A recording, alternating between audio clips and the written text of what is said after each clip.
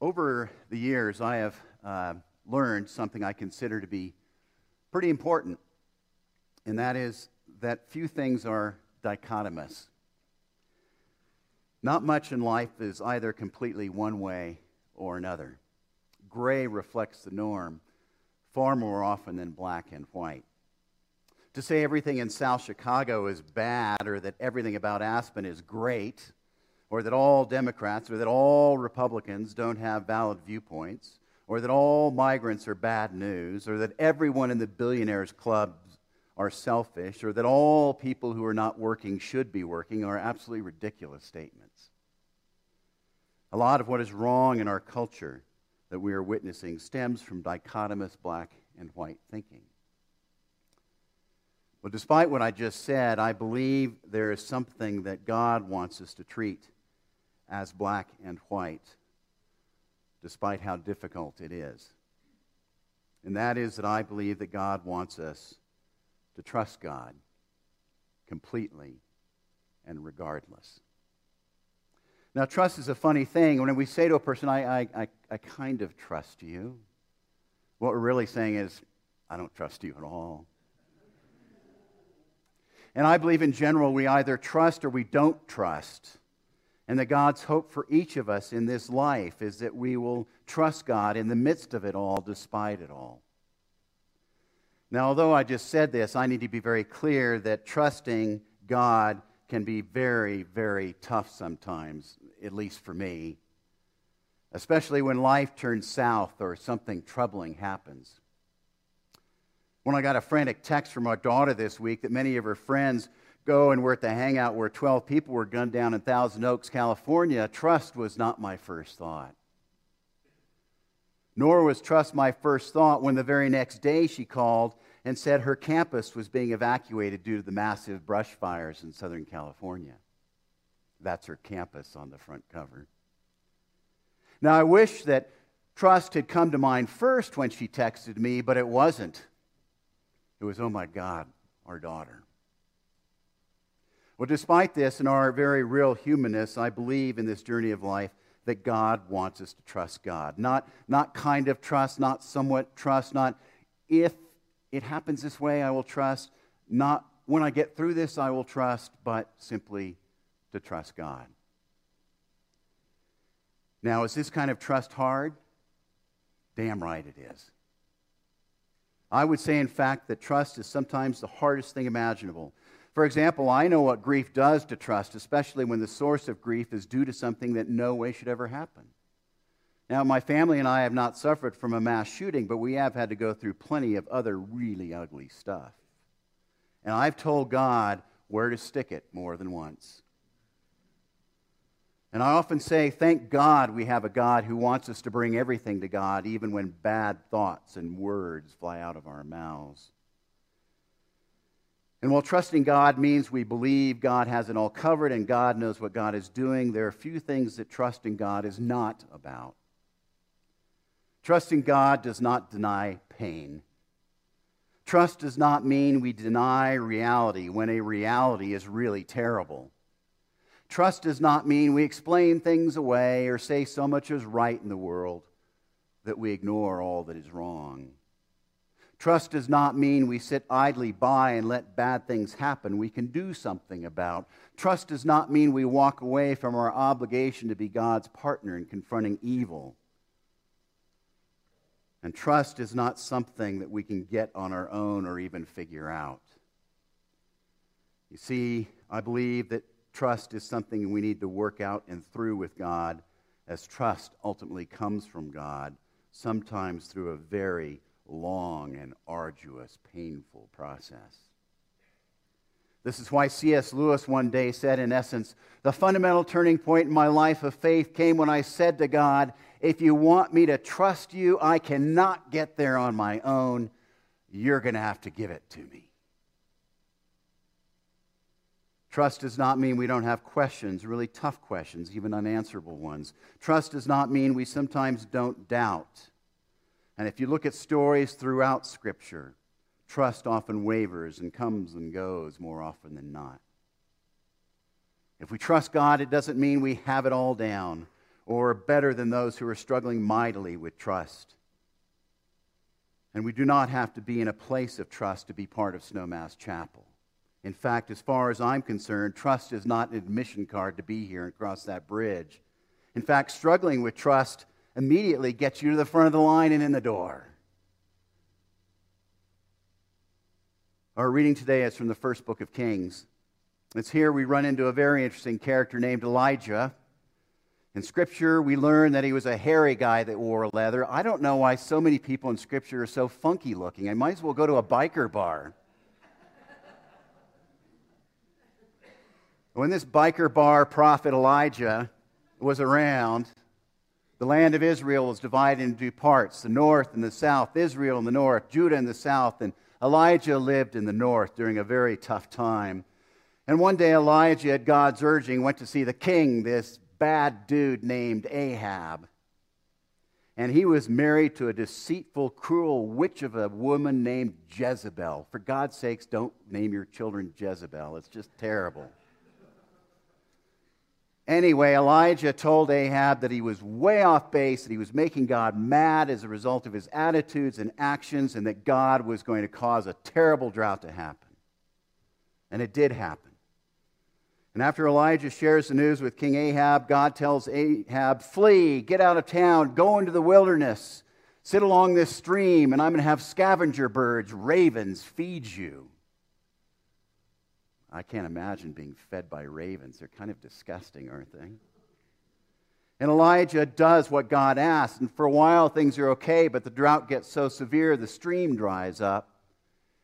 And God then tells Elijah to go to a town named Zarephath, where he will find a widow who will feed him. So Elijah goes to Zarephath and to the widow and asks her for food and water. And she replies, Elijah, when you arrived, I was in the middle of cooking a meal for my son. It's the last bit of food we have. We're starving to death. And Elijah says, trust God. Don't be afraid. Make me some food. And Elijah then says to her that her food will not run out and her flour and olive oil will be abundant until the drought ends, and for some time they have plenty to eat. One day, however, the widow's son becomes ill, so sick in fact that he dies, and the woman screams out, what have you done to me, man of God? And Elijah immediately takes her son, lays the son's body down, stretches out upon him 3 times. Elijah prays, and the son is brought back to life. And the story ends. So let's explore it a little bit, just for a moment, at some different levels. Elijah, we know, is in real deep trouble. He's hiding out at first to avoid King Ahab, who wants to kill him, and his wife Jezebel. And he's all alone. And we can assume that this was a brutal time for Elijah. But God does what God says he will do. And he feeds Elijah with these dirty scavenger birds, the ravens. And here God uses something very, very unusual and unlikely to care for Elijah. He uses ravens. And after things dry up, due to the ongoing drought, recall that God tells Elijah to go to a place named Zarephath. And we need to know that Jews at the time did not like people of Zarephath, because they worshipped all kinds of things other than God. They worshipped Baal, a god of fertility. And on top of that, Elijah is told not only go to Zarephath, but go to a widow who is a Syrophoenician. And Jews couldn't stand Syrophoenicians at the time. They were enemies. They hated each other. And a widow at the time had no rights at all in that culture. And so in this story, God not only sends Elijah to an unlikely place, but to an unlikely person to help him. And not only that, God tells Elijah to do the really absurd thing of asking the widow for her last bit of food. And then there's the widow. Through Elijah and his words, the widow is asked by God, through Elijah's mouth, to care for a man. A very unlikely thing for her to do. To give him the last bit of food she has. A ridiculous idea on the surface. And to help Elijah out, a Jew, many of whom had terrible and great animosity towards someone like her. This is an absurd story. It's unlikely, it's ridiculous, it's unexpected, it's out of the box, it's surprising, it's culturally unacceptable. And these words characterize the avenue through which God brings about not only care for Elijah, but also healing, restoration, and a new beginning for the widow and her son. Now, this very ancient story, I think, has a lot to say to us now, on this Sunday morning. On the most surface level, the story is one of great hope.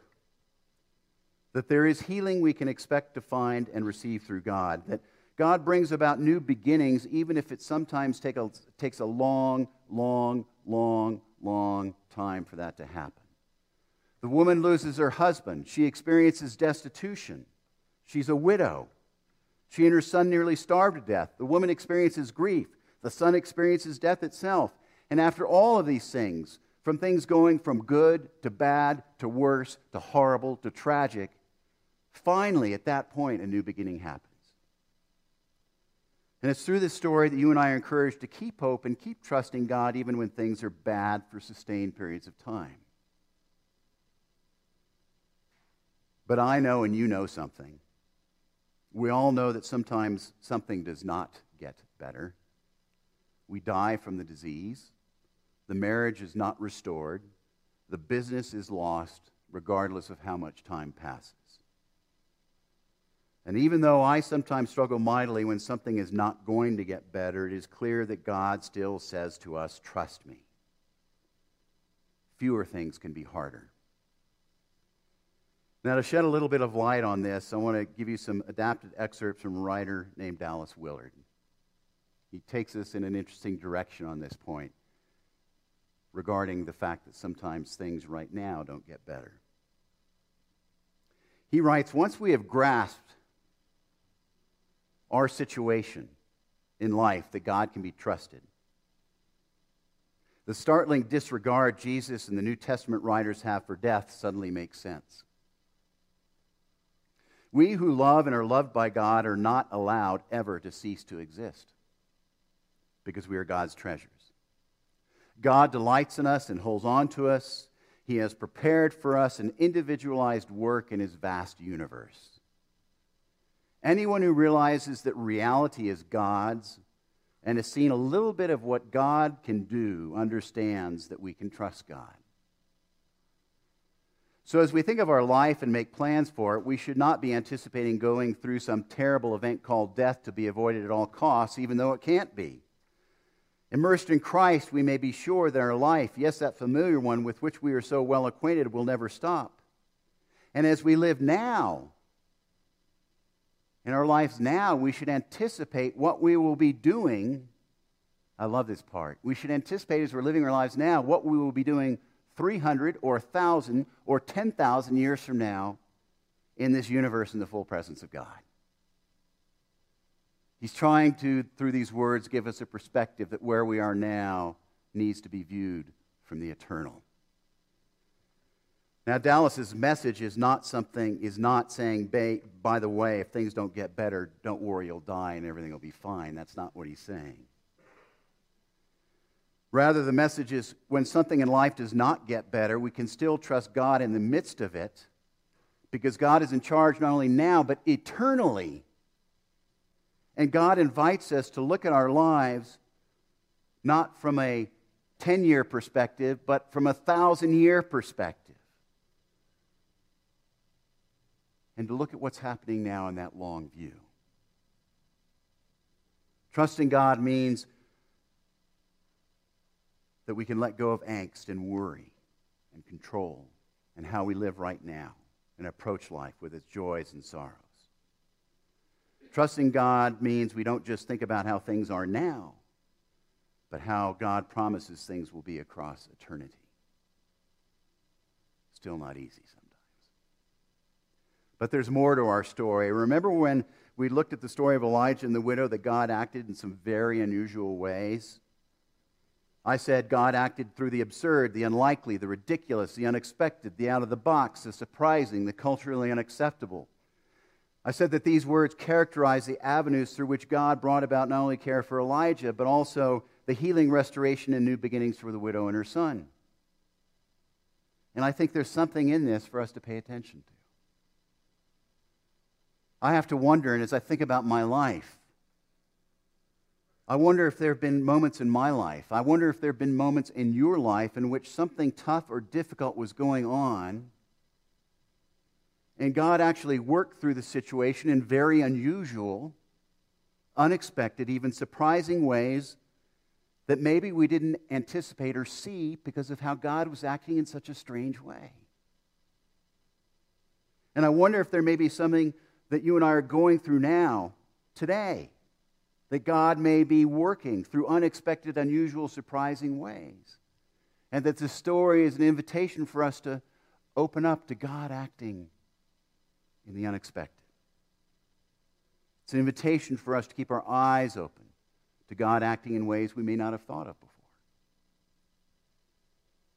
And I also wonder if part of this story tells us that when we need help, that God may be inviting us to be open to people that we might not normally turn to. Jews did not like Syrophoenicians. Syrophoenicians did not trust Jews, yet God brought a Jew, Elijah, to help the Syrophoenician widow and her son. Could this be an invitation for each of us to be open in a similar way? Who might be in our orbit right now we would never consider could be God's agent in trying to help us? Now, we all here have issues with different kinds of people. Some of what I mentioned in the following, I don't have any issues with. Some of you do. But could it be that God right now has brought somebody into your life that's trying to help you? Could it be the neighbor that you can't stand that really is God's agent in bringing about healing in your life? Could it be the homeless man on the corner you keep running into that's God's agent to bring about some healing? Could it be that friend that drives you absolutely nuts and ticks you off because of her political views that is actually God's agent that is trying to help you? Maybe you're in a place, I'm not, but maybe you're in a place where you struggle with a gay couple, and maybe you're struggling with loving them. But maybe it is that very gay couple in your life that is trying to help you, that is working through you and your pain and healing. Who is it in your life right now that may be way out there that could very well be your Elijah or your Syrophoenician widow? And so maybe this story in part is for us to open up to people instead of closing ourselves off to people who are so vastly different than we are. That maybe it is that person precisely who's working through God to try and bring us healing and restoration. Said another way, we need to tear down the walls of divisiveness and open ourselves up to others that are vastly different.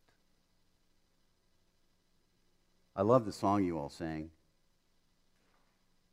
The lyrics are great. Have you ever felt like nobody was there? Have you ever felt forgotten in the middle of nowhere? Have you ever felt like you could just disappear? Have any of you felt that way? High school, middle school sucks. It's so hard.